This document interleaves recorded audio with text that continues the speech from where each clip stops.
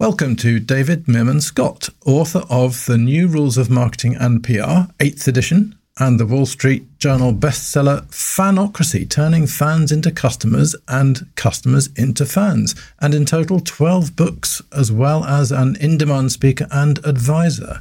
Now, we're here to speak about The New Rules of Marketing and PR, 8th edition. Tell me, David, why does it sell so well? Hey, Toby. 450,000 copies in English and 30 other languages. Yes, it's selling very well. I was the first person in a book form to identify that content drives action, that creating information, publishing it yourself is often better than paying for advertising or hiring a team of salespeople or begging the media to write about you. And the strategies haven't changed, but the tools have. So I have to continually update it. And now we are in, as you rightly said, the 8th edition of the book. So I see Tony Robbins, no less, praises The New Rules of Marketing and PR with groundbreaking strategies in this book, reinvent the ways entrepreneurs engage the marketplace and grow business.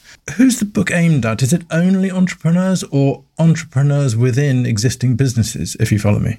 I do. And by the way, Tony's a friend. I've spoken for more than 10 years at his business mastery events all over the world.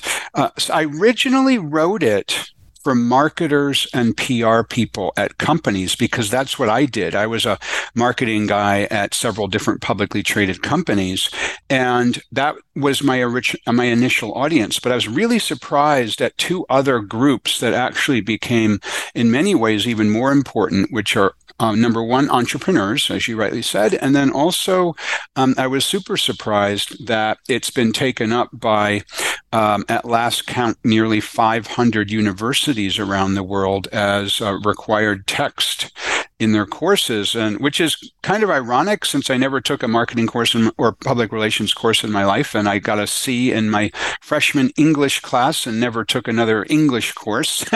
So goes to show you that that if you have a great idea, you don't need traditional schooling to do it. And that's the whole concept of the New Rules of Marketing and PR. It was going against what people were teaching at the time, going against what the accepted practice was at the time. And on the content side, you've got some great chapters like writing for your buyers and so on. But starting at chapter 10, strategies for creating awesome content. Why do you think content is kind of king at the moment, and do you think it'll continue to be? I do, because when people are making any kind of buying decision, they look to the web, they look to social media, they look to websites as the place that they can learn about the products or services or ideas or companies or people that they might want to do business with. I don't see that changing in any way. I think that's even getting more important. And so the idea of creating original content is so important, I believe, in getting yourself out there. And incidentally, the key to that content is not to just talk about your own products and services. That's the biggest mistake I see, is people harping on and again about their products and services. And if in the technology business, which I came from and I do some advisory work in, it's organizations that talk about their flexible, scalable solutions for improving business process using cutting edge, mission critical, best of breed content. Oh my God, it makes you want to throw up. And that doesn't work. What works is understanding the people you're trying to reach and creating content especially for them. Thank you. Now, one of my pet things is customer case studies. And I agree with you absolutely about don't talk about yourself the whole time. And customer case studies give you the opportunity to have the customer sing your praises. Do you see customer case studies going forwards in video, in, TikToks, or how do you see those fitting in this whole thing of storytelling? 100%. I think the idea of writing or creating content of all forms around how problems are solved with a company's ideas, products, services is important, but not the traditional case study format. The traditional case study format is broken. And the traditional format is, this company had a problem, then they came to us and everything's great. That's what the traditional format is. I think it's way, way, way better to use the tools of a novelist or the tools of a screenwriter, which is to use conflict. And all good fiction writers or screenplay writers or playwrights understand that the fundamental way to grab attention is to have conflict at every step of a story.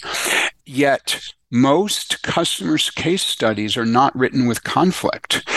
So I had a writing teacher once who told me that writing without conflict is propaganda, and most customer case studies are propaganda. It's a story like this. Boy meets girl, they get married. That is so boring. But if you have boy meets girl, they fall in love.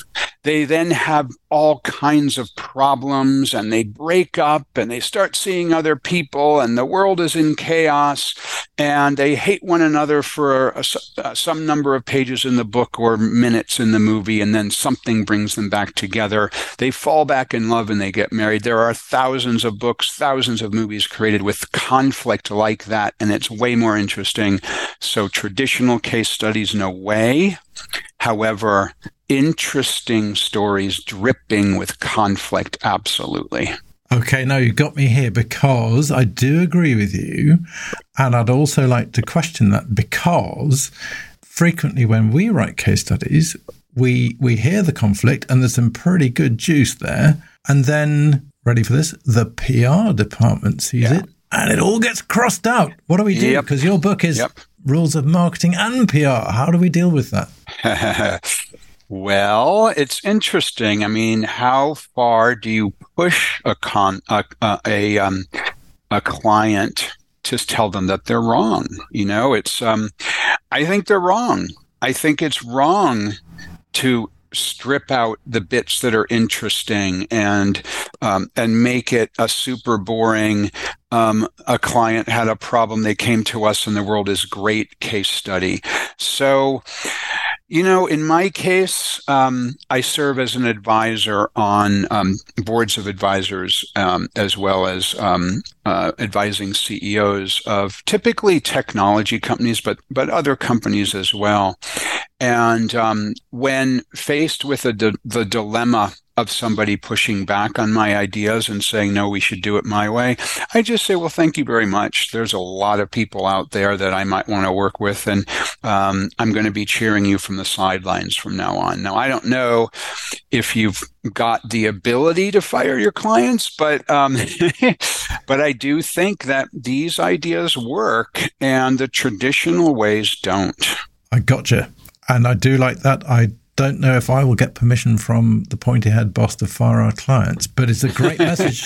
It's a great message to give to the clients, because I do take your point and I do agree with you. Another approach could be to, with dexterity, go around the PR people. I mean, might you be able to have a conversation with the chief marketing officer, or even the CEO, the chief executive officer, but somebody who might understand that traditional PR approach doesn't work. Now you risk that if you're the person who signs off on your bills is the PR people, but that's an approach I've taken before. In our last couple of moments, I did want to ask you, please, could you give me like a 30-second summary of newsjacking? I like that so much.